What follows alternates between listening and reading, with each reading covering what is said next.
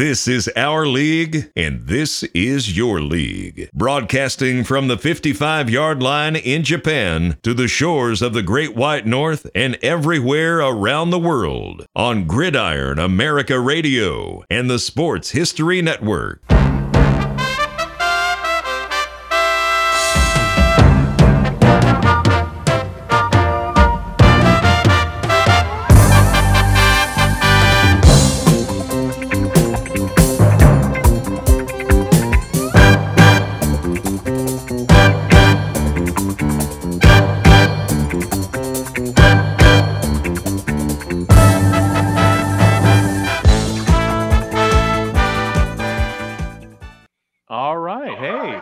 Welcome to From the 55-Yard Line, another beta test, this time with, as you can see, right there, on StreamYard. And we've got, for those of you who are listening, you can watch this video over at Gridiron America on YouTube, and the link will be in the liner notes of the show. So it is, again, last week we had Howie Mooney sitting down with us talking. Well, Howie is back, and Dave and I. And there's a whole discussion that we did not have, and that is CFL free agency. So last week, Howie took a whole bunch of notes that we never got to. So we're going to get to his notes today, and we're going to talk everything free agency and, go from there. Hey, is there an echo? I thought I heard an echo. I heard something on too. My end. Yeah. I heard something too. It sounded like dogs trying to scratch through a door or something. Okay. And Dave? I'm good. Okay. All right. You didn't hear anything. Okay. All right. So maybe it's just again we're test driving new software, but maybe the StreamYard thing will work. So, but we'll see afterwards and go from there. So anyway, without further ado, and with me rambling here, Howie, let's talk free agency, man. Where do we start with CFL free agency? Well, I guess the latest news is the biggest news. Tim White was about the highest priced free agent that was out there, and he re-signed with Hamilton. He was asking in the neighborhood apparently of $300,000 a year. He was the leading receiver in terms of yardage last year in the CFL, and there's a great article on CFL.ca by Don Landry, and he mentioned in there that there was one other team that was interested in White, and that was Ottawa. And I messaged Don to find out how close Ottawa may have been in terms of the negotiations there, but he hasn't got back to me at the time of this recording. So Tim White back in Hamilton, and that's about the biggest news that I've seen so far. I believe the free agent period is coming to a pretty big close now, or pretty soon anyway. But Tim White in Hamilton, back in Hamilton, a whole bunch of other things going on as well at the same time. But just wondering what you guys think of that. Dave? I mean, I'm really curious at the end of the day what he signed for. I'd like to know that too. I think at some point, because the one thing I've been reading about and listening to is this whole issue about marketing money. You have the hard cap, and then you have this floor of marketing money that doesn't seem to have a cap. So I'm curious as to see how free agency ends up with that, with some of the big names, and how with so many players changing teams, like how that came into play, like how did that factor in? Well, you look at a guy like Adarius Pickett, who was in Toronto for a long time, and a great linebacker, and he got permission to leave. I mean, his contract was up, but he got permission to go to Ottawa. And they called it a gentleman's agreement, which I found kind of interesting because, I mean, I know that with the cap and everything like that Toronto was getting rid of a bunch of people. AJ Ouellette went out to Saskatchewan, which shocked me. I loved AJ Ouellette as a running back and as a fullback. He's kind of a miniature version of Jerome Bettis, I thought anyway. But especially running straight ahead, he's a hard guy to bring down. He's like a bowling ball. But it just seemed like Toronto was going to let him go, and they had no problem with that, and surprised the heck out of me. So for them to lose Adarius Pickett, and then to lose AJ Ouellette, and then to sign Lirim Hajrullahu, who had been in the CFL for a while previously, then went down to the NFL, played with about 5 or 6 different teams there, and now he's back in the CFL with Toronto. They let Boris Beatty go, who had just an amazing leg. He could kick one from 60. It didn't seem without any problem. And now Boris Beatty's gone. I think he's in the West. I've got to look that up where he is, where he re-signed, where he signed. But Boris Beatty gone, who was a real fan favorite in Toronto as well. Yeah. As was AJ Ouellette. I mean, a lot of people were angry in Toronto at Pinball Clemens, which never happens. Pinball Clemens is just the most I've never heard a bad word about him. Never. And I mean, I met him a couple of years ago at a game, and just he's one of those people. And I've said this a number of times. He's one of those people that he makes you feel like he's happier to meet you than you are to meet him when you meet him. And there's a small group of people they're in that group. Jean Beliveau was in that group. Johnny Bauer was in that group. Walter Gretzky was in that group. But Pinball's in that group as well. So for some Toronto fans to turn on Pinball was just a shock to me as well. So I guess the question I have off of that, because then just looking at the roster changes, looking at the players who are still available and looking out there, and I don't mean if I'm jumping ahead with this question, but I'm just curious. You think there was a concerted effort in Toronto to maybe cut some payroll, but maybe then try and sign like a Lucky Whitehead to fill some gaps? Like I'm trying to think of, if they released the fan favorite kicker, but probably got a cheaper kicker. They released a fan favorite running back and got a cheaper running back who's good. I mean, Kadeem Carey, he's a very good running back. Got me lots of points in fantasy football over the years.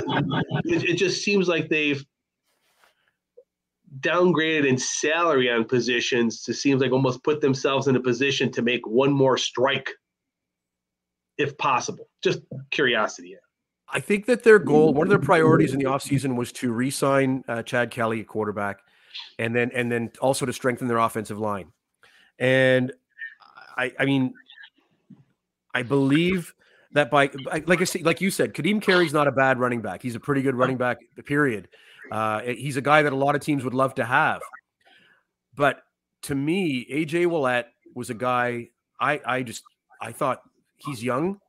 He's still got a bunch of good years left. Why not keep him? But I guess they thought otherwise. I agree. And Saskatchewan got a deal. I mean, that was such a. I'm just thinking. I was shocked when I heard that, because I didn't think he was going anywhere. It just seems like he was a perfect fit for the Argos for years and years to come. Absolutely. And then you look at the Argos. They lost Trayvon Tate, one of their offensive linemen, to Calgary. Yep. A couple other guys as well, on the defense. But to me, seeing Boris Beatty go, and the outcry after he left, and then the outcry after Ouellette left, that it struck me. It just really did. It struck me intensely. Well, I think the big thing was you just didn't hear anything. You didn't hear anything towards the end of the season. You heard nothing during the off season of we're going to release him. Like, you just did not hear anything, and all of a sudden, boom, release. And then boom, all of a sudden it was just out of nowhere. Yeah. It absolutely. Yeah, you're right. It absolutely was. I look at Ottawa though, and I mean, having grown up with Ottawa football as a kid, and having been in the building at BMO Field in Toronto in 2016 to see Ottawa win the Grey Cup. My hope, and you never know how this is. I mean, you could win free agency, but you can be killed in the regular season the following year. There's no correlation between one and the other. But I hope that Ottawa strengthened their lineup. I mean, as we all know in football, everything emanates from the line of scrimmage out. And if you have a good offensive line, and a line that can block for the run and block for the pass, then you can pretty much do anything you want. But I mean, Ottawa's offensive line has been porous over the last few years, and I'm hoping as an Ottawa fan, that their offensive line is strong enough that it can lead them to a postseason berth anyway. Well, right off the bat, you have a really good quarterback discussion on who's going to start. Like, right, yeah, it's going to go right up till June 13th. Like, it's going to be right up until that morning. And I mean, the way that training camps work in the CFL, you never know who's going to last and who's not going to last. Yeah. I mean, we can go back years and years and years, and every year there seems to be a surprise guy that's packing all of his stuff into a green garbage bag, partway through camp or 2/3 of the way through camp and getting cut. A guy that everybody in the team loves, and we see that every year on every team. And it goes to show you just how different the Canadian game is too, because you get a lot of kids. I mean, all of us are old enough now; we can call them kids from down in the States that think, "Oh, I can tear up this league," and then they go up and they, for whatever reason, just completely, because it's a completely different game compared to what they're used to playing. And I don't know if it's because the field's wider, longer, 3 downs. I mean, I don't think it's the food. I don't think it's the culture. I don't think it. It's always boggled my mind. When you see that, you see guys that were like can't miss, and I mean, we can go through the list of names that have come up from the States to Canada that have just never made it. So, now, question for Howie. Yes, especially quarterbacks. How long do you think it really takes for a quarterback who's coming from the States, played college football, and then signs or comes up to CFL to really understand the throws, understand the field, the width, and getting that ball outside? It's such a different throw that you see so many quarterbacks just struggle with that, even who have strong arms. It differs per guy. I mean, every guy's different. You look at a guy like your friend who played in Edmonton, a great quarterback. Why am I having a brain cramp now? But anyway, I think of J.C. Watts. When J.C. Watts came up from Oklahoma, J.C. Watts ran the run, the option basically down there in college. He came up and was able to throw. He wanted to prove to everybody that he could throw the ball, and he was able to. At the same time, you had Vince Ferragamo come up, and Vince Ferragamo had taken the LA Rams to the Super Bowl, 2 years or a year and a half earlier. Got to Montreal, could not handle the intricacies of the Canadian game at all. Couldn't handle the wider field. He couldn't handle the 12th man. He couldn't handle the yard off the line of scrimmage. He couldn't handle the motion. None of it ever resonated with him. And he ended up going back to the NFL and playing there. But he just could not get the CFL game whatsoever. Struggled all that 81 season while you had a first year guy in J.C. Watts come up and lead Ottawa to the Grey Cup. And they should have won the game. I mean, we're going back more than 40 years now, and it still resonates. The double interference call on Tony Gabriel, where both guys were penalized at the same time. Never been called before, never been called since. The referee who made the call that penalty, that was his last game working in the CFL. He was kicked upstairs and never seen on a field again. But you talk about that, and David differs quarterback by quarterback by quarterback. Matt Dunnigan was able to absorb it. Damon Allen was able to absorb it, but a lot of other guys come up and they just can't. And I don't know why that is. I don't want to say it's between the ears, because that's not fair. To be a quarterback at any level, you have to have it between the ears. Right. But just to get to all of a sudden, you've got 12 men on the field. You've got your offensive line, your 5 men, but then you've got an array of receivers. You've got slot receivers. You've got wide receivers. You've got guys in the backfield. There's a lot going on. There's a lot of movement. Yes. Motion everywhere. Yes. And some guys can handle it and some guys just can't. And I don't know if that's a good answer to your question, but that's about the best answer that I can think of. Perfect. Because I've seen so many different people respond, like how that works. And it's really, I always look for a better voice than myself, because I've seen it, but you've seen and witnessed a lot more than I have. I think of guys. Sorry, I was going to say I think of guys in the CFL that were quarterbacks in the CFL. I mean, you look at Dieter Brock, who played for years in Winnipeg. And I was just going to ask you about him. Yeah, Dieter Brock then went down to LA, and Georgia Frontiere loved him, and played with the Rams for a while, and did well there, did okay there. Jeff Garcia, he did great until he got to that 85 NFC Championship, and literally got mugged by the Bears defense. Yes. Well, I mean, everybody got mugged by the Bears defense though that year. Yes. Warren Moon. Warren Moon is a great example, a guy who was spectacular in Yes. Edmonton. But I recall that 81 Grey Cup too, where he just couldn't get things going in that first half. Ottawa's defense, they gave the appearance of blitzing, and then they would hold their linebackers back. And a buddy of mine, Rick Sovieta, was a linebacker for Ottawa, he picked off a Warren Moon pass in the first half. And I asked him about it, years later, and he says, "Howie, I got lucky." He says, "Moon threw the ball so hard that it stuck in my face mask, and I just couldn't." But Rick was such a wonderful guy, such a modest guy. And if you go back and look at the tape, because it's on YouTube, you can find it. He made a great play on it. He knocked it out of the air. It hung there for a second. He grabbed it and didn't want to make any mistakes with it, so he just fell down to the ground. But he made a great play on it. It didn't stick in his face mask. But Rick was such a wonderful, wonderful guy. And then there's Joe Cap. Joe Cap, yeah, another one. Absolutely. I mean, you look at Doug Flutie too. Doug Flutie, the hard time that he had in the NFL because he wasn't 6'5" and comes up to the CFL, and it has the mobility that is such a plus in the Canadian game with the wider field. And unless there's a spy on him all the time, he's going to be able to do whatever he wants, and he did in the CFL, and then went back down to the NFL and was just had the biggest steal job of anybody when he wasn't allowed to play in that last playoff game just in Buffalo everybody up here in Canada was cheering, became Buffalo fans when he went back down there.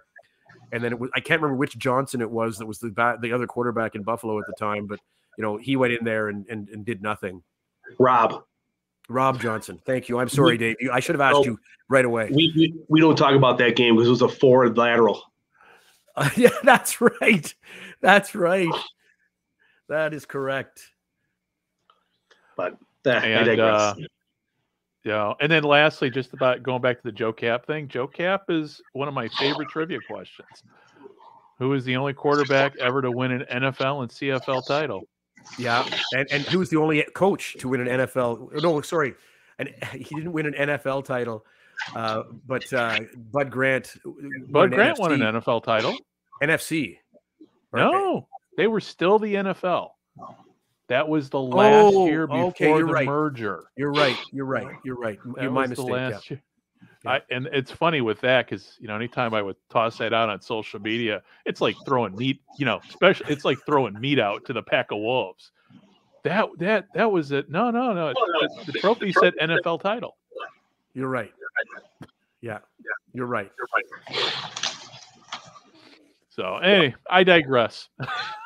That's okay. So back to free agency. So what other moves did we have for that surprised you for where we're currently at with the free agency? Well, how about you, Dave? What move surprised you?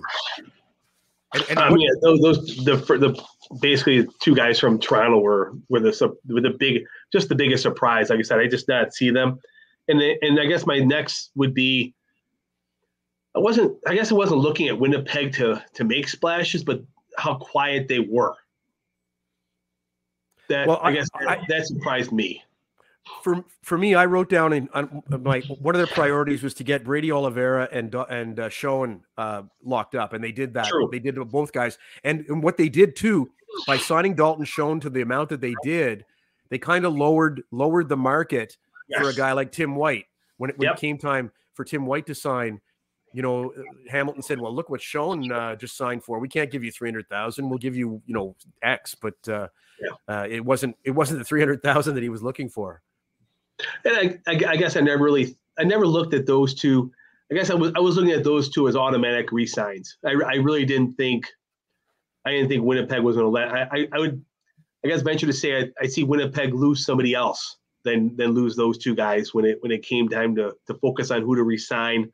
And then who to let go. I mean, it's just, I guess that was just the way I thought. No, I get that. And I don't know if you've heard this, Dave or Greg, but some of the rumors that were coming out over the last month or so, like Mike O'Shea being lured to coach in the NFL, which I thought that was kind of weird. I thought that was weird too. But you know what? Nothing would surprise me. I mean, I'm an old man now. Nothing would surprise me, but I think in the back of my mind, I would feel kind of surprised or betrayed or something if Mike O'Shea was to leave the CFL. He's just one of those guys. We wonder if I don't know if you can do this, but I can see him as one of the people the CFL wouldn't let leave. You can't go.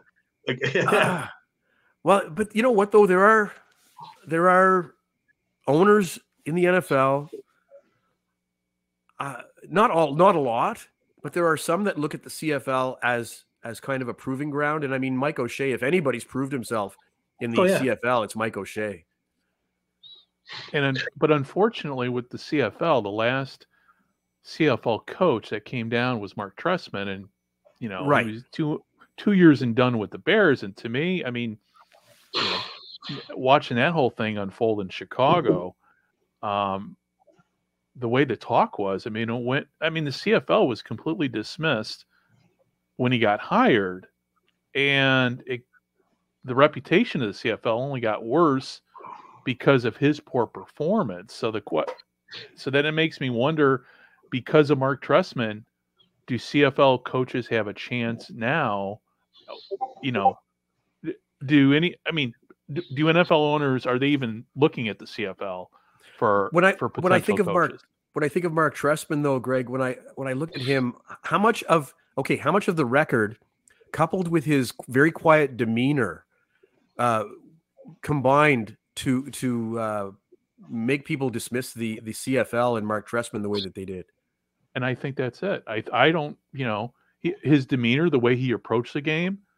I mean, we clearly everybody, he won a championship. Hell, he went back and won another championship afterwards. Yeah. So, but then again, too, let's be honest with you, it's the Chicago Bears. Yeah. And that whole franchise is just nothing but dysfunction, as we, God, I've lost count how many coaches have come and gone since he got let go. Side question right here. What does Chicago do at the draft this year? Well, I don't know. I would actually defer to my friend John Gunning over at the Gridiron Japan podcast, because he's even though he's from Ireland, he's a bigger Bears fan than me. He's more kind of tuned into that than I am.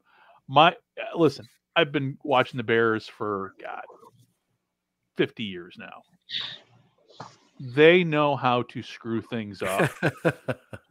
And I'm just expecting that, hell, they traded up for Mitch Trubisky and passed on Patrick Mahomes. That's all you have to know. That's really all you have to know about this franchise. My Cardinals, not much better. Though I still say if Kyler Murray flames out, he's going to the CFL because he's built for the CFL. Yes, but I think that now a lot of NFL GMs and a lot of NFL coaches are a lot more open to a Kyler Murray style or Lamar style of quarterback than they ever have been in the past. Right. Oh yeah. Yeah. It's they say it, it's gotten to the point now, and you saying that, they say it all the time now, it seems like, on TV. They're always mentioning how the NFL has become much more like the CFL in terms of just the style of play, the wideouts, and there's that. Nobody has a fullback anymore. I mean, you've got really one or two guys pounding the ball, but the fullback's pretty much disappeared. So, but the NFL, their style of play now, it's all, you look at it going, oh yeah, they do. They've been doing this for years in the CFL. Well, the running back on a second or third contract is disappearing too. Yeah. Yeah. You look at Saquon, and Saquon's looking around for a team now, and I don't know what to say. I mean, it's terrible, but the game has changed so much too. And I don't want. There are clouds out there, and I don't want to start yelling at them because I'm, but that's how I feel right now. Bemoaning the fact that running backs aren't as important as they used to be. I might as well be an old man yelling at clouds. Yeah. It's okay though. I mean, that era of football that we grew up with, I mean, let's face it, it's gone. But it's probably gone for all the right reasons, because let's face it. You look at the injuries these guys went through, the head, just everything. Guys dying young. Your Dave Duersons. The game is a lot. It's still a brutal game, but it's become safer, and at least hopefully these kids are going to live longer because of the fact that the style of play has changed.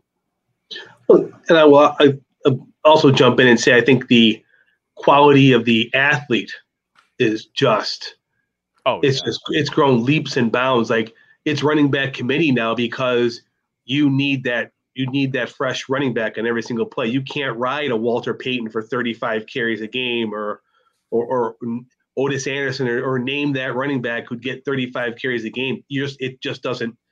You want 10, 12 rushes, 15, next guy up, and just keep rotating players in because that's how thin the margin of error now is in the NFL. But then you'll hear individual guys saying, I need to touch the ball 20 times a game in order to feel like I'm in the game. Yep. Yeah. And Barry Sanders is my guy, by the way. Yeah, went through a whole season, went through a couple seasons with Stephon Diggs here in Buffalo. Yeah. He wants somebody and give it to him. Like he is a great wide receiver, and I can understand when you have a lot of weapons and you have Josh Allen who's going to run 10, 15 times a game. That's 10 or 15 less passes. So it's understand completely. And he just came out the other day and said he wanted to retire as a Bill. So that was nice to hear him say. But it's just changed. It's not the style of going back, and I'm going to date myself here with Jim Kelly, Thurman Thomas, and Andre Reed. Those are the three pegs of the Bills' offense for a decade. And then you have you wheel in James Lofton or a Don Beebe here and there, and you get changeable tight ends. But those three guys were there the entire time. Yeah. It's just and Dave, it's funny because you mentioned that used to be the standard thing is for a team to have a three-headed monster. Yes. Everybody had the three-headed monster. In Dallas, you Cowboys? had Aikman, you had Michael Irvin and my brain's gone today. But you know who I'm talking about. And Emmitt Smith. And it's funny too because we're sitting here talking about guys of yesteryear, and it just dawned on me as we're standing. Like Dave's the youngest of the group here, so his frame of reference. Not by that much. And I'm thinking back with the Steelers of the 70s, you had, your three-headed monster. Nobody gives credit to Terry Bradshaw for winning for winning all those, for winning 4 Super Bowls. But he had Franco Harris and Rocky Bleier in that backfield, and then he had Lynn Swann and John Stallworth. So and you can even say with the Cowboys too. I mean, with Staubach, Tony Dorsett in the backfield, and then he can go. Yeah. I'm sorry. It's just so hard to I look at Terry Bradshaw's stats. Two of the 4 Super Bowls he won, he threw more interceptions than touchdowns during the season. I get it, but it was the passing game was a whole different animal. In the 70s and in the early 80s. We're going down another tangent, but I mean, when people discount Joe Namath, it just drives me crazy because. Yeah, I mean, he didn't have the numbers that you'd see, the video game numbers you'd see today. But at the same time, as we've said, it was a different game in the 60s and in the early 70s than it is today. It's not the same. It's not as quarterback friendly. It's not as receiver friendly back then as it is now. Yeah. It's, and that's the thing now. But now we're in an era where, just talking about Joe Namath's impact, the cultural impact. Yeah. And I think we're getting back to that now where, I know there's a lot of celebrity going on with football. And I think like with Mahomes and the Chiefs, with Travis Kelce, having that pizzazz, having that celebrity thing is a good thing because for old guys like us, it keeps that fan base young. And so, Howie, let me ask you with the CFL, where do you think we're at with the CFL with getting younger fans? Are you up there? Are people talking more about the CFL now than they were a few years ago? Because this has been going round and round for years, just It talking about has the aging been, out of and the I think fan base. it depends on what city you're in. But what I've noticed too is, I want to say the last 25 years in Quebec, football has really, really gained a stronghold there. And I'm really, really happy to see it. I mean, you've got Laval University in there in Quebec, and I think they're called the Rouge et Or, the red and gold. And they've become a football factory, a CFL factory for players coming out of there. But it's not just there now. I mean, in Montreal, the Carabin, they've football, university football in Quebec has become so strong over the last 25 years.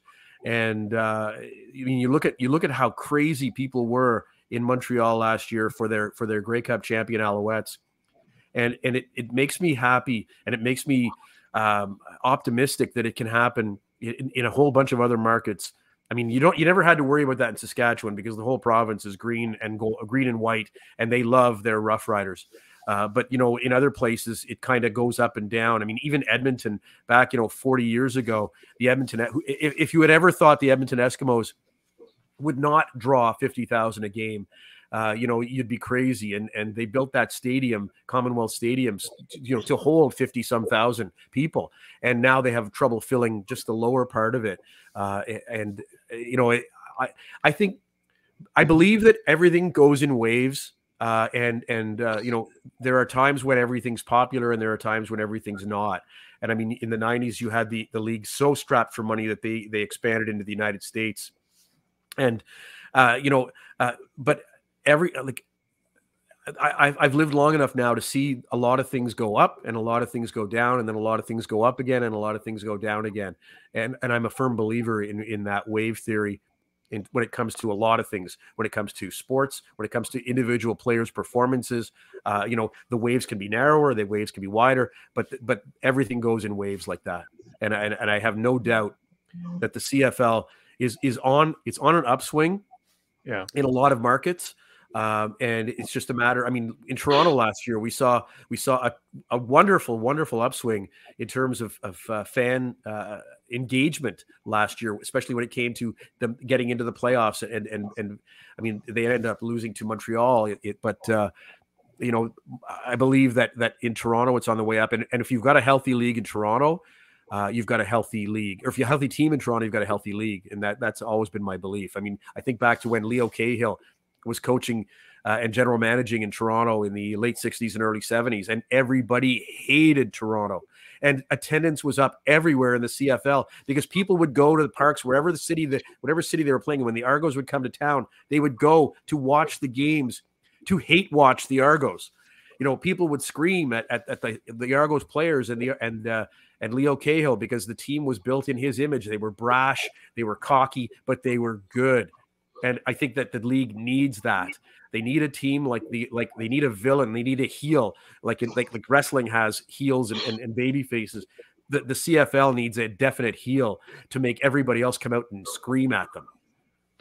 And with the Grey Cup being in Vancouver this year, that's a perfect opportunity. I mean, that's another thing too that I don't think people are really talking about yet, but the opportunity there, because I mean, traditionally, the Grey Cup usually, to me, I mean, I have yet, since I've been watching the CFL, I have not seen a Grey Cup in Vancouver. Since I've been watching it via internet, via network TV in the States. So this is going to be the first that I can't even remember the last time Vancouver held a Grey Cup. Do you remember? Off the top of my head, no, but I know that they have. But it's great to see. They have a beautiful. I mean, Vancouver's beautiful. The stadium, period. The stadium's been rebuilt because they rebuilt it for the. I mean, they redid it for the Olympics and everything. Yeah. But I think this is going to be a perfect opportunity for really with this Grey Cup in Vancouver, because you got a new owner in Vancouver who is bending over backwards to bring people into the stadium to get the fan interest going, and he's done a good job. I think this is going to be the year that the CFL really shines, especially on the international stage and hopefully and on the national stage with to increase fan interest. I agree with you, and I think that the league needs more owners like him Just to get things rolling. I mean, I remember in Ottawa, and this doesn't have anything to do with the CFL, but it has something to do with the topic. Ottawa, their junior team, the junior hockey team, the 67s, they were kind of stagnant under the ownership of Howard Darwin and Earl Montagano, and they're both wonderful, wonderful people. But their idea of marketing was games on Sunday night at 7, be there, and that was it. And then Jeff Hunt came in and just started blowing the doors off marketing wise. And all of a sudden, you had the place, the arena was full again, with 5-figure attendances. And not to say anything bad about Mr. Darwin or Mr. Montagano, because I mean, I remember those guys as being just amazing people. But sometimes you need that infusion of new blood just to get things feeling a different way again, and get the fans interested in something that they hadn't heard before. And like you said, in Vancouver and BC, it's happening. And I remember living in Vancouver and having a hard time getting guys on my hockey team to go, let's go see a football game, guys. No, but now it's a totally different story. And there's another subject that on social media that came up, and I don't know if any of you guys saw it, but Milt Stegall brought up the subject of American expansion.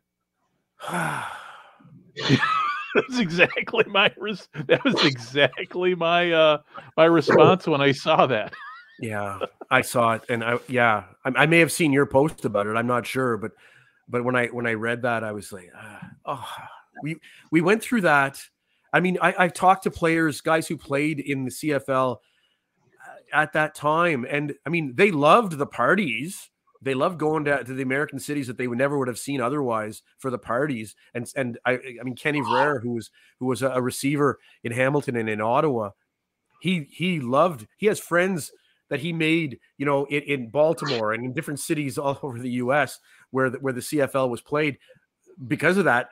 But Ken's the kind of guy, if you're his friend for a day, you're his friend forever. I mean, he's just a wonderful, wonderful guy, and Darren Joseph was another guy who played in the CFL at that time, and both of them agreed right away. Right, first thing, the CFL did that for the cash, and that was the only reason they did it.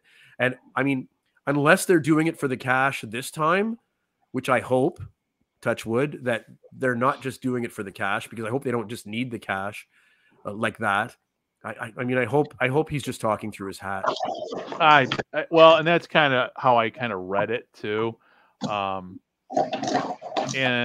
But then he also, I forget if it was him or somebody else mentioned markets, and obviously the markets that they focused on were in Dave's neck of the woods up in upstate New York.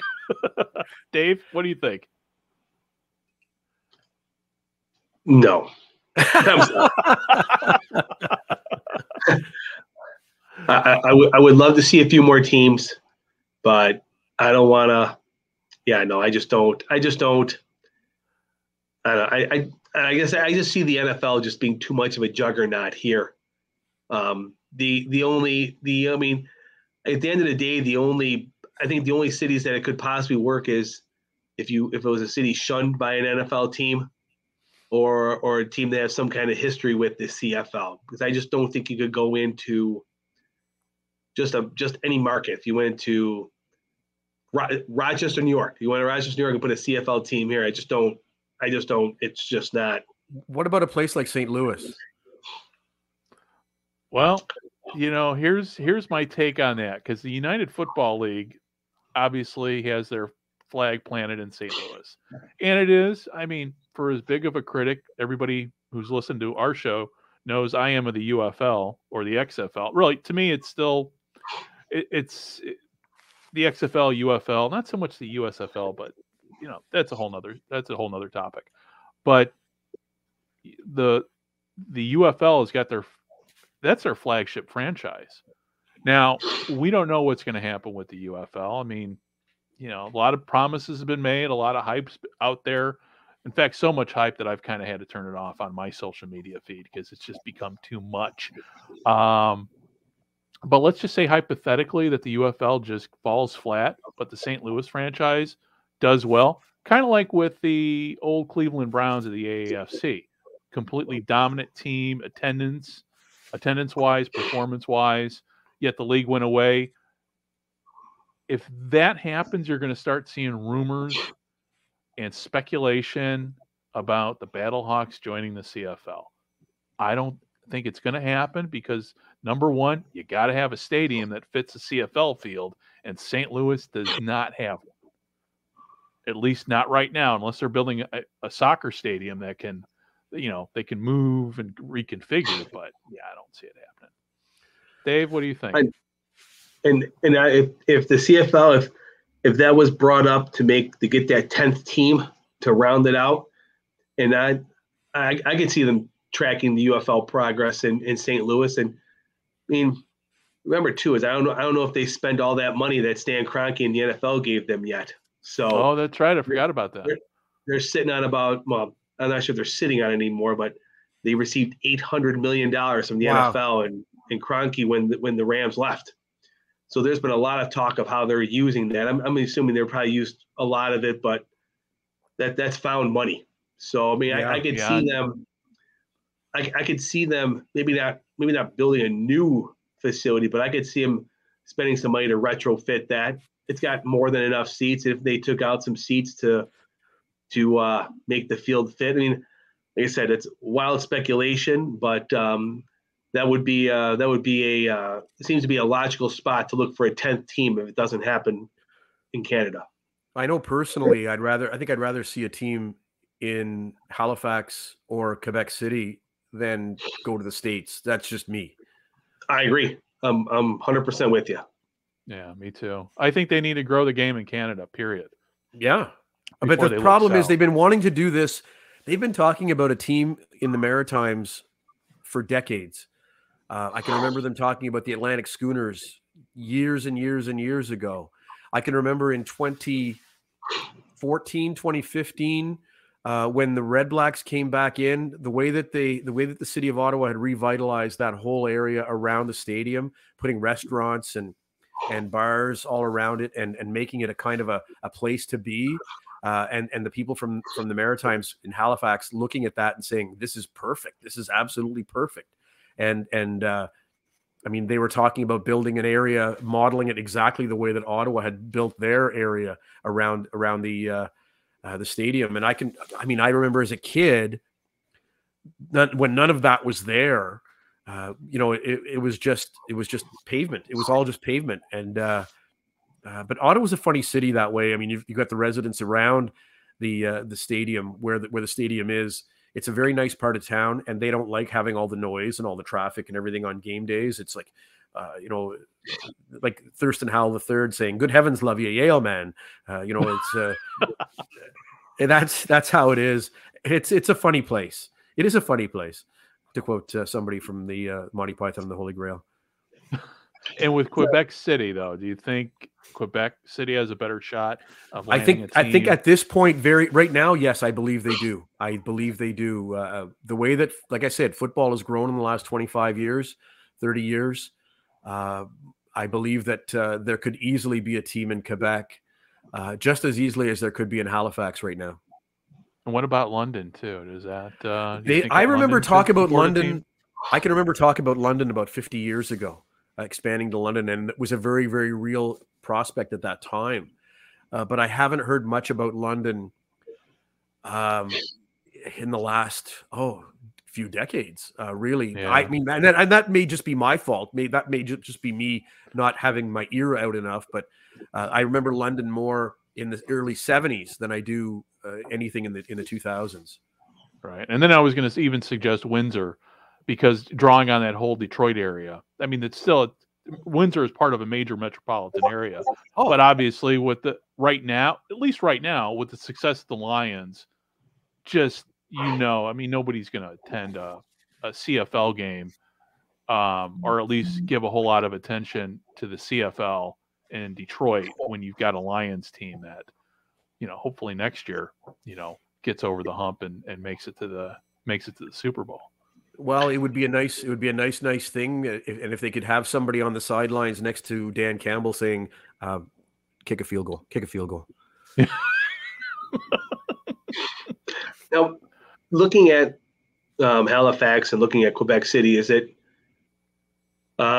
ownership and facilities. Is there any? I know they want to set up the stands in Halifax and do some things like that. But is it really whatever? If it's one of those two cities, it's getting it all. It's getting a stadium built, getting an owner. I think it's a very, very similar situation to baseball in Montreal again. And until they get a real stadium downtown in Montreal, you'll never see baseball in Montreal again. And it's the same thing, I think, in Halifax. I mean, they don't even have they have universities, but every time they do the kind of the CFL, they play a game out there. They've got to put they've got to put temporary seats up at a college stadium just to get it to 10,000-ish. But I mean, the people love it. The people have fun, but it's once a year. And for 10 dates a year or 9 dates a year, whatever, would they be able to have the same enthusiasm? That's a question. That's a good question, but they need a good place that'll hold 20, 25,000 people. Yep. Yeah. So, well, Howie, as we're wanted to wrap everything up. Let's go back to free agency. Let's talk where we're. Is that what the topic was? I forgot. That's what the topic. When we start out, go ahead, Dave. I have one question. I have one more. My own question, just going for my notes, is Howie. What do you think of Toronto West is going to do, being the Edmonton Elks with McLeod, Bethel Thompson, Gittins? Like it seems like, hey, you know what? If you're from Toronto and you live in Edmonton, we have your favorite Argos playing this year. One of the best kick returners in the league, Javon Leake, who played for the Argos last year, is out in Edmonton now.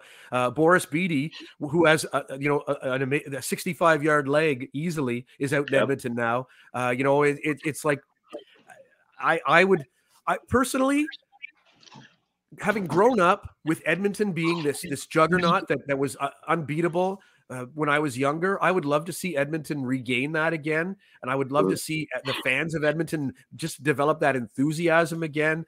I mean, Jed Roberts is a guy who played at Edmonton for 13 years, and I had him on the Sports Lunatics show in 2023, and just an amazing guy. And from everything, I mean, just talking to him for 45 minutes, it got me fired up about Edmonton football. I would love to see Edmonton football revived and have a resurgence in 2024, make the playoffs and do some damage. I'd love to see it. And see that stadium packed. Oh, absolutely, yes. If not packed, at least packed up to a certain level so that the TV cameras don't see empty seats when the ball's being thrown or kicked or something like that. Yeah. Well, it's just wild looking at free agency. And I'm like, Eugene Lewis might not even be considered their number one receiver anymore. Well, how old is he now? Well, yeah, that plays into it as well. But it just seems like he's 30. It feels like he's been around the CFL forever. It just feels like that. But I mean, there's a lot of guys like that too that I've been watching them, and I feel like I've been watching them since I was 9 years old, but I haven't really. It's just the pandemic. The pandemic feels like it added 10 years to everybody. You're right. You're absolutely right. It feels like it added. I saw something came up in my Facebook memories today, and it's me sitting behind a desk of the Ultimate Sports Quiz, and I said, "Oh my God." First of all, my tie looks like something Jerry Seinfeld would have worn in 1992. But it feels like we've all grown old in a hurry. Yeah, well, it's physically yes, but mentally, we're all. No, you're absolutely right. We're all. Something we were talking about last week, all being 12 years old again. I brought that up today when I was getting the staples removed from my hip. With the nurses that were there, and one of the nurses looked at me and said, "That's a wonderful way to look at things." I said, "Yeah, let's all be 12 years old again." I tell you what, man. I live in Japan. Japan is growing old, so when we go out. I mean, my wife and I, we're still young compared to, this country's aging quickly, and it's doing it, but that's what the great thing about sports is. It keeps us, forever young. And I know the Mexican league, the LFA, is starting play here very shortly. And I'm geared up like a 10-year-old for this league because this is the first, at least for me personally, this is the first spring where my head's not spinning like atop, where I'm not stressing out about life, or I'm not stressing out about a lot of things. I'm settled in Japan.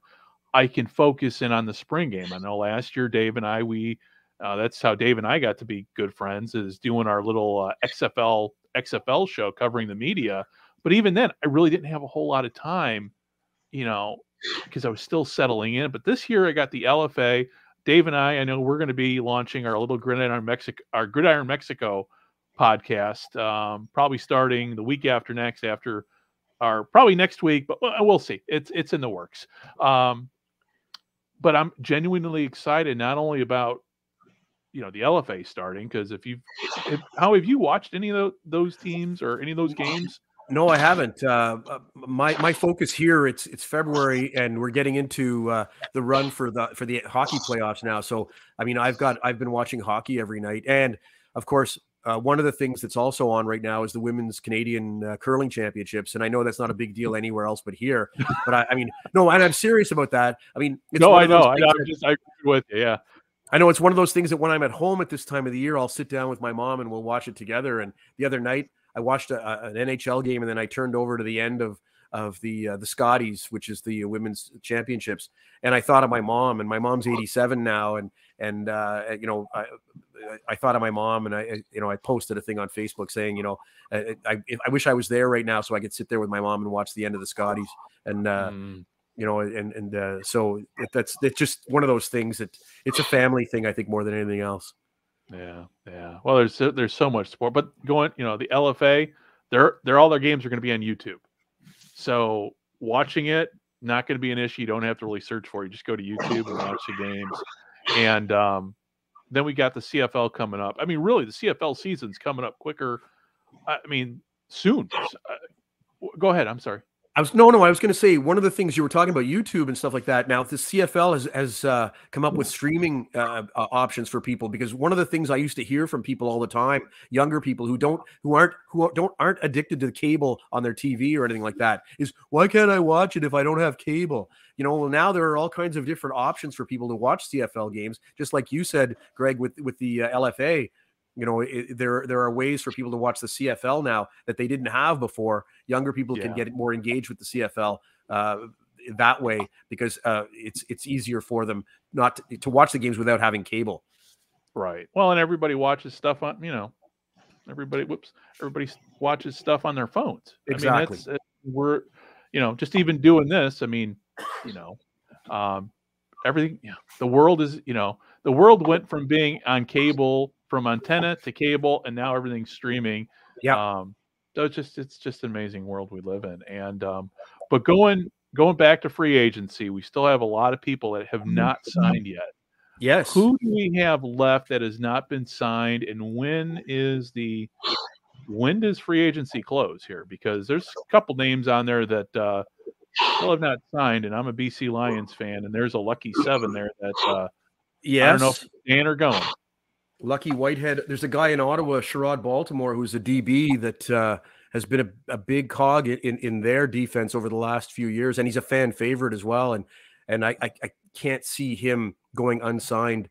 I saw Greg Ellingson as a free agent. Now, I mean, I know he's getting up there in age now, but he's a guy who can get you some valuable yards when you need it. He's a great route runner. If not, he's not the fastest guy, but he's a great route runner, and he can. Those are two guys that he came to my mind. But Lucky Whitehead, of course, is a huge name. And Dave, anybody else that out there? Like I said, the biggest one for me is Lucky Whitehead, is where he's going to go, because that's like there's some good players out there, definitely, because you're going to offer some offensive linemen, some secondary defensive players. But if you're looking to still make a move or make a play, or if you're a team that's out there looking to grab that one more piece instead of trying to go through the draft and try and do this and try and do that and try and piecemeal something, that's why I think is the biggest prize left. But there's only 9 teams, and he's probably not going to re-sign with the options available. Tim, it's really Calgary. You look at the options who are out there. I can see why he's waiting. I can see the problem with waiting too is that with CFL free agency the way it is, the amount of money just goes squeezes and squeezes and squeezes as the closer you get to the end of free agency. And so, will there be money left to sign a guy like Lucky Whitehead? True, 100%. And I mentioned earlier that I had asked Don Landry in his talks with Tim White, how close Ottawa was to Hamilton's offer, and he messaged me back and he said, "Thanks, Tim's a great guy to speak with. No, I don't have specifics on Ottawa's offer, so that's all I can tell you right now." But I'm curious too with Whitehead's case too. When I brought up earlier about that mysterious marketing money piece, if he could be sitting on a couple offers and his agent going, "Can you get me 25,000 more for this or that?" Like when you brought up Chad Kelly, they restructured his, and a lot of his original deal was that marketing money that technically they don't have to give him. It's one of those things where there's a minimum they have to spend, no ceiling. So they can go, "We'll give you $200,000, and it's up to them to actually give it to you or not." So I'm curious too if there's some offers on the table for some of these players, and they're just trying, "Okay, you're gonna give me 25. Who can give me 30?" Like it just wander along and see where that it might be $175,000 a year, but $245 after the incentives of the marketing money, and see who can find enough. I'm gonna Canadian Tire or Tim Hortons money floating around that they can take out of this piece of the budget and put into this piece of the budget. Because I'll be honest, in my days working in minor league hockey, we had one of our minority owners wanted to sign a career journeyman minor league player. And he went to the owner and said, "Look, I will pay for his salary. Wow.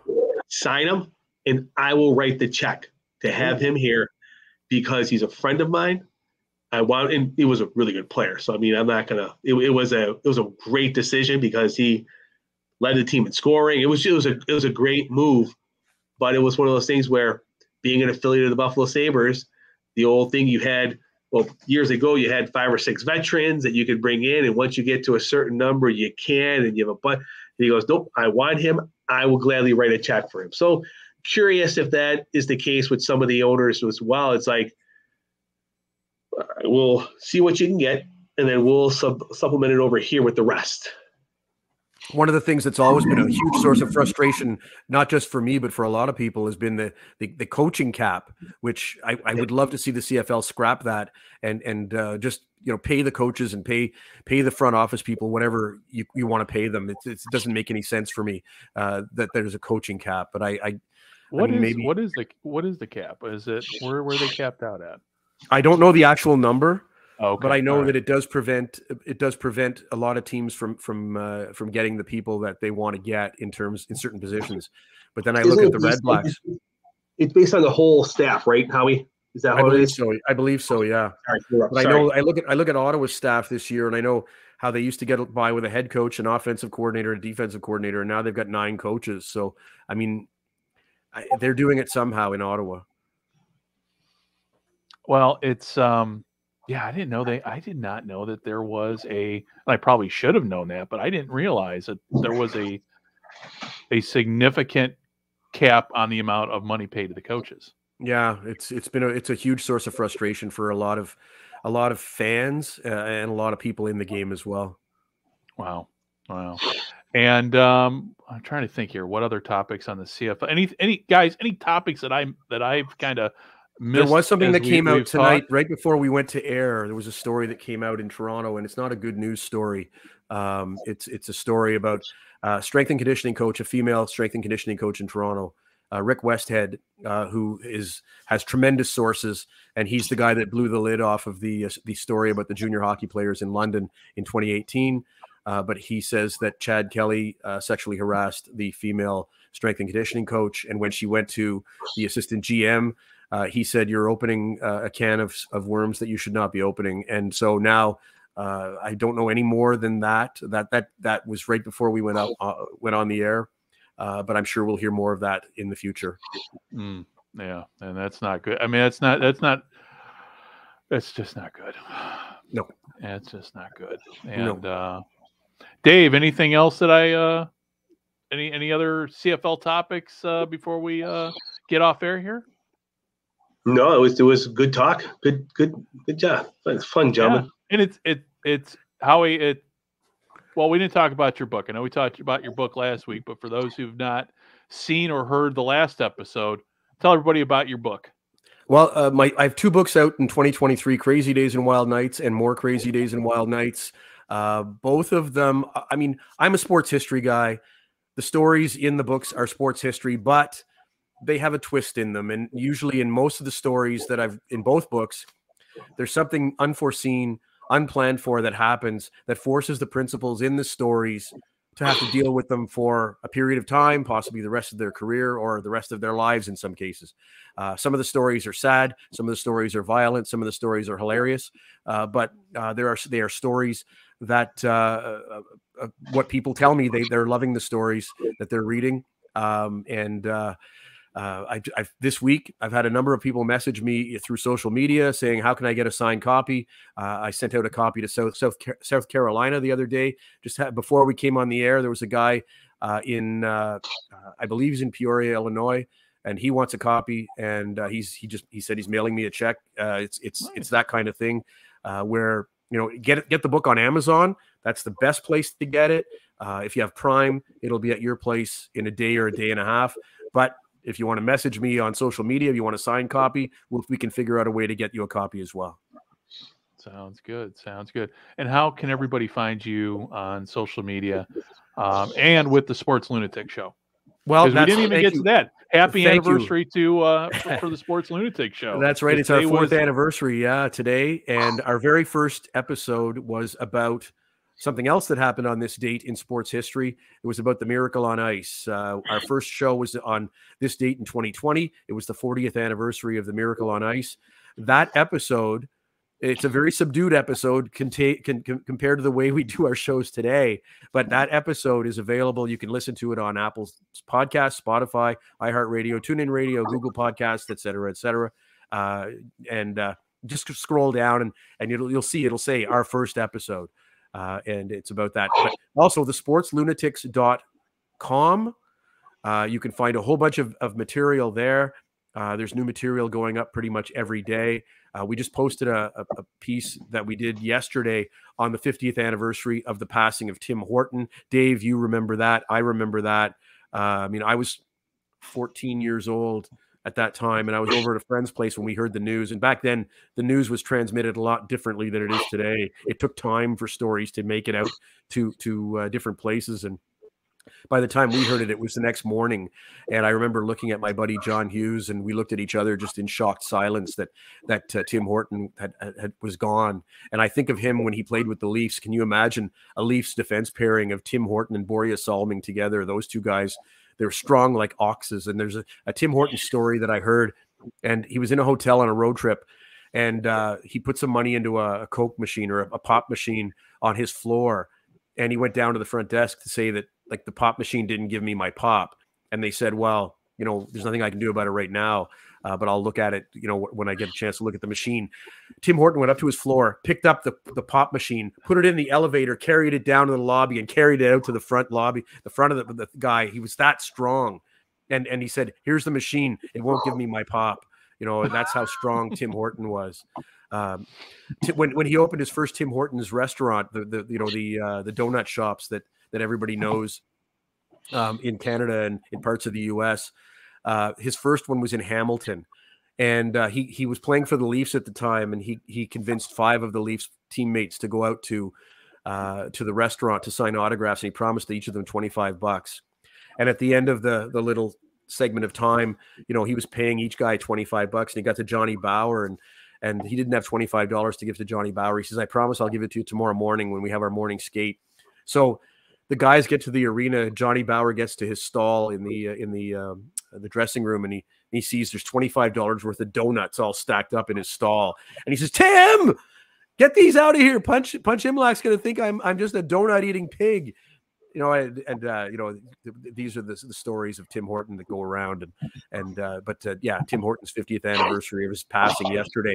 Our latest piece up on thesportslunatics.com is there. And I'll definitely be putting all It was the, a great episode, Howie. You and Sean, great episode. It's fantastic. Oh, thanks, Dave. Thank you so Yeah. much. I appreciate it. We got the YouTube version up on the sportslunatics.com right now. So check that out. And yeah, hopefully next time we sit down and talk, we can bring Sean on too. Absolutely. He hosts the trivia nights on Thursday nights. So that's the reason he can't be here tonight or last week. But yeah, well, yeah. It's a great source of fun for him. It's a great source of fun for him too, hosting those trivia nights. But that's why he's not here on Thursday nights. Yeah. Well, we'll definitely, as we march through, towards the start of the CFL season, we'll figure something out to get all four of us on screen here. Sure. And so with that said, I'm going to sign off here for everybody who ends up watching, because we're doing a live stream right now, but this is going to be on the YouTube. If you look for Gridiron America on YouTube, that's where you can find it. There's going to be we have a Facebook page, From the 55-Yard Line that's our Facebook page, but you can also find the podcast itself at fromthe55yardline.ca, and that's on the Sports History Network. And Dave and I, like I said, we've been doing weekly shows here, so it's always good to sit down and talk sports. So Howie, obviously, you're now an unofficial part of the team. So hopefully, and how's the recovery going? I know how soon before you get back on the field to play?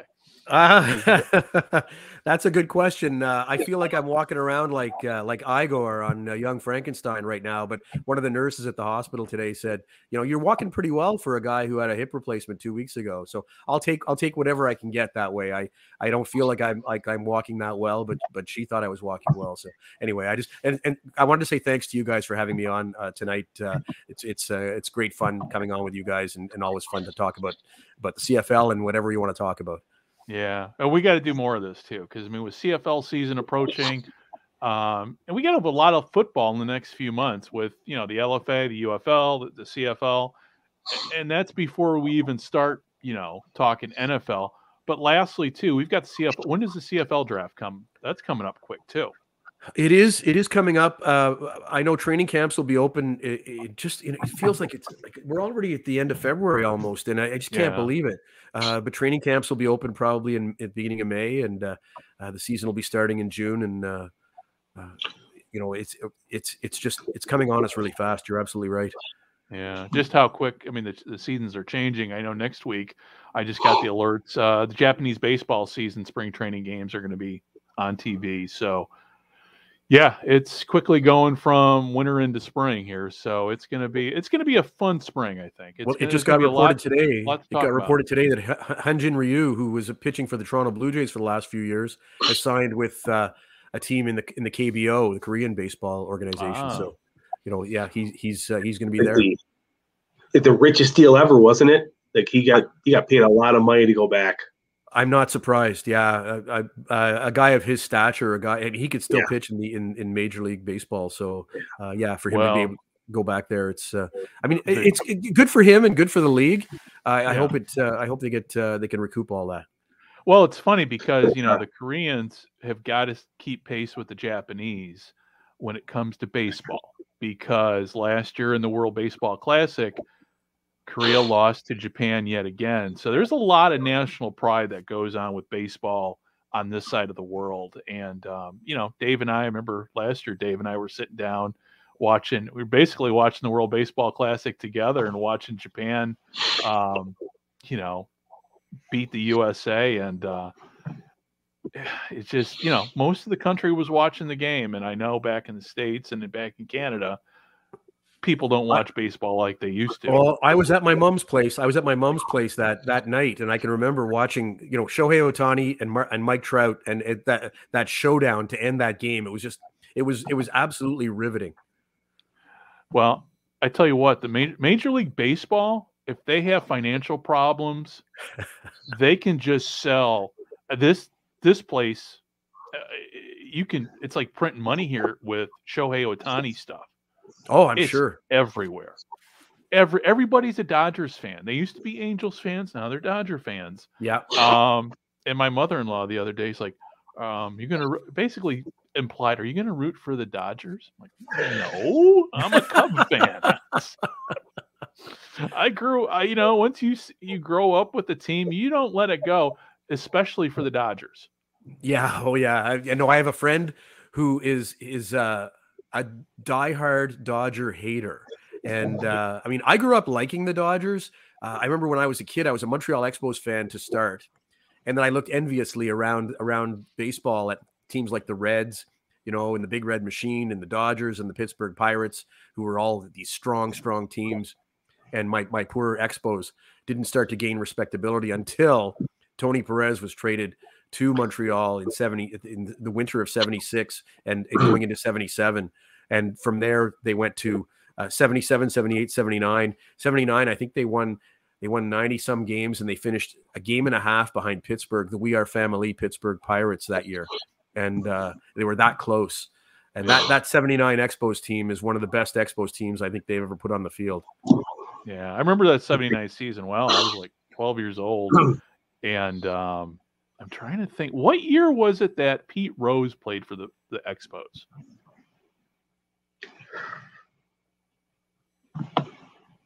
Howie, are you there? I'm here. Oh, okay. Were you able to hear that? He got his 4,000th hit as a member of the Expos. No, I didn't hear it. We had a glitch a glitch in the matrix here. I believe it was 1980. But yeah, Pete Rose got his 4,000th hit as a Montreal Expo. Okay, yeah, because I remember he had basically, or did he play in '84? Now that I'm thinking about it, it was '84 with the Expos. Yeah, you're right. It was '84. And the reason why. It was after they had made their runs in 80 and 81 and 82. You're right. It was 84. Because my most memorable Montreal Expos moment, and it's a limited selection is really of one. I was at Wrigley Field with my dad. It was my birthday. It was a present for my birthday, and that was the year the Cubs won the division. And Pete Rose was pinch hitting, and he hit the ball. It was a line drive, which bounced off of, it might have been Lee Smith. Oh. And, it was an out, it was caught for an out and everything. Fast forward 40 years later, they had a celebration on WGN of Wrigley Field and famous moments. I'll be damned if they didn't show that play. And I'm like all excited, showing my wife. I go, I was at that game, and Marco's like, well, that's nice. So, but that's my most favorite Montreal Expos moment, was that moment. Wow. I was actually watching that. But it's we all have our own personal baseball moments. So, we do. How about you, Dave? Anything? Because anybody who's listening to the audio is not seeing the fact that Dave is wearing a Montreal Expos hat. Yes, and I love that hat, by the way. This is my fourth one. My first one I got was I was in Montreal the summer before my daughter was born. So this is 2017, and I went into 15 different stores in Montreal looking for an Expos hat. Really?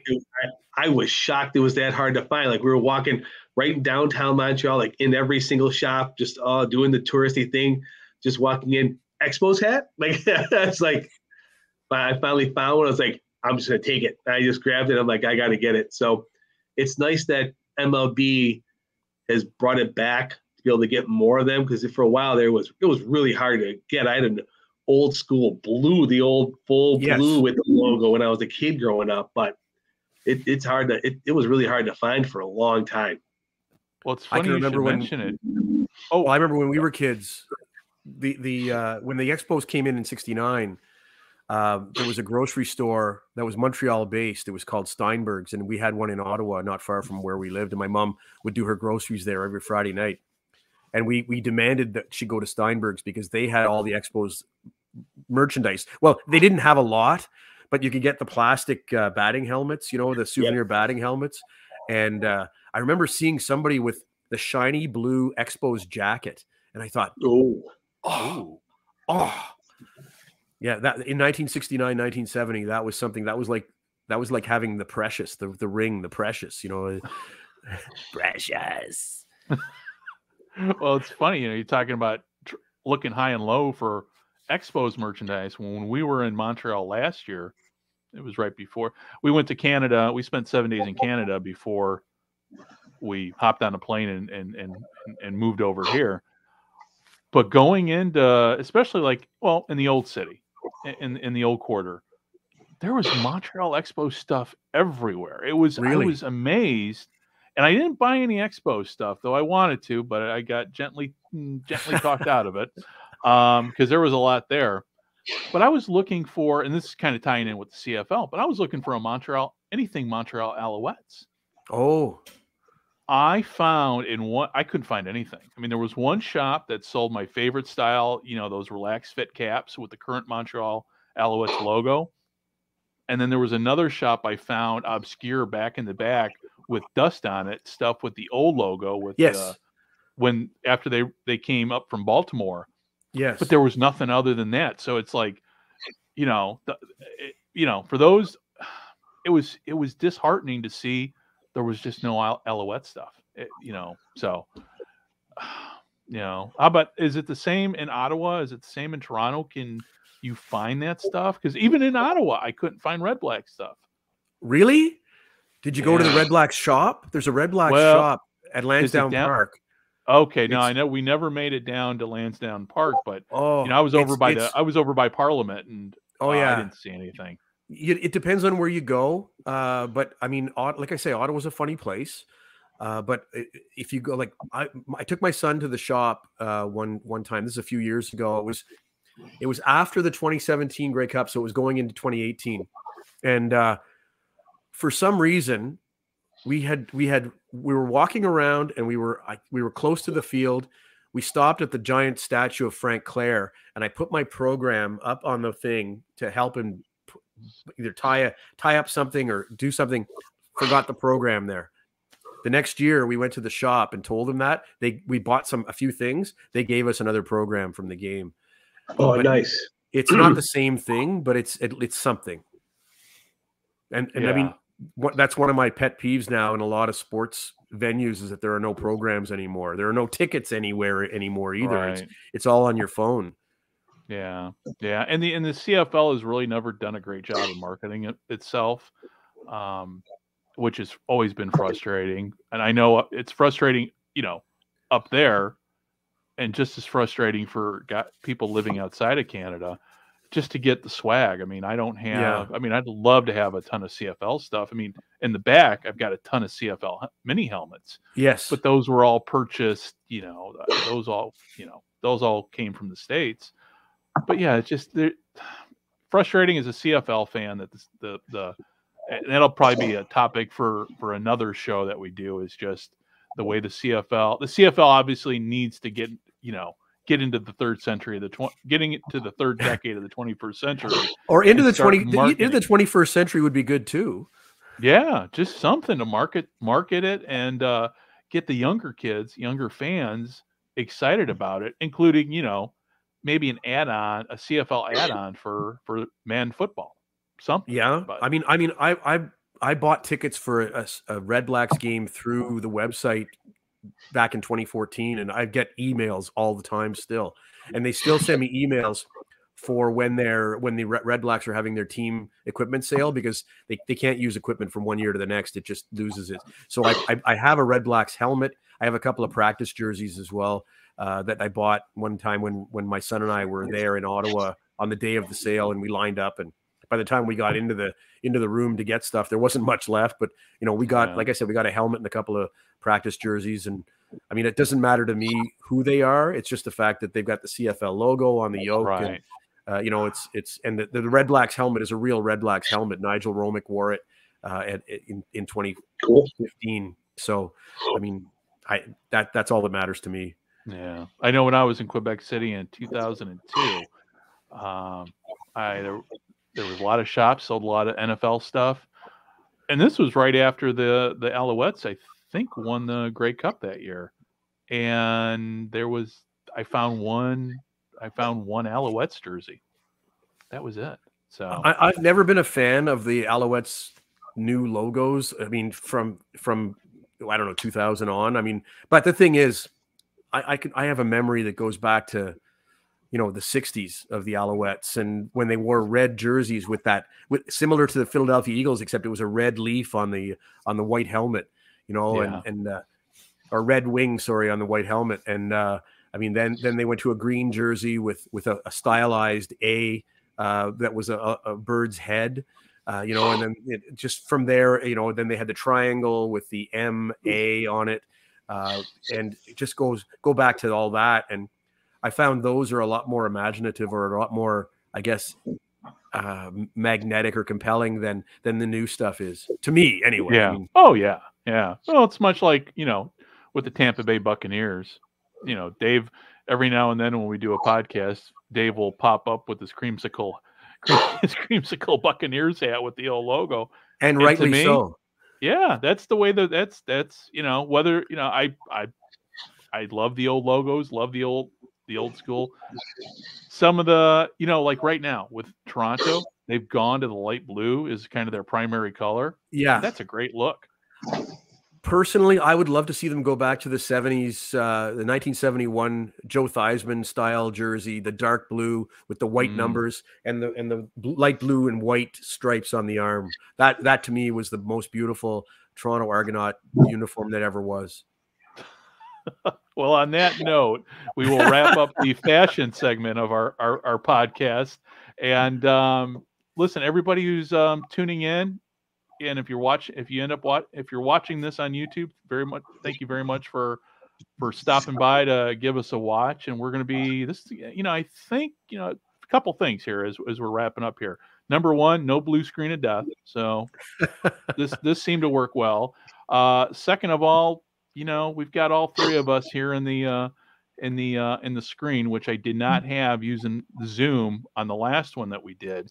So I think StreamYard might be the keeper here, and unless I see anything different, because doing these video things, everybody's been doing them, and people have been saying to me, "Hey, you got to do the video. You got to do the video. You got to do the video." Well, I think this might be the route to go, because it's simple. I can put a logo. Let's see, right up there. I can put the logo right up there where the duck is, and that's all I really need to do. Now I just need to figure out how to do a nice fancy intro like some of these other guys do with their video cast, and I think we will be set. So part of the learning curve. So I'm actually farther along in this learning how to do this video stuff than I thought I would be about 2 weeks ago. So all right, with all that said, hey, thank you very much for everybody who is listening and watching, and we will be back next week. Don't know what our topic's going to be. Hopefully we'll have – our plan is to bring Fran back to do Around the League segment. And, everybody, and Howie, we'll be talking more CFL football here as we kind of go along, because especially after the draft. Once after the draft, I know we're definitely going to be doing a post-draft show. So – okay, well, with all that said, on my part, thank you very much for tuning in, and we will be talking to you and seeing you very, very soon. Bye-bye.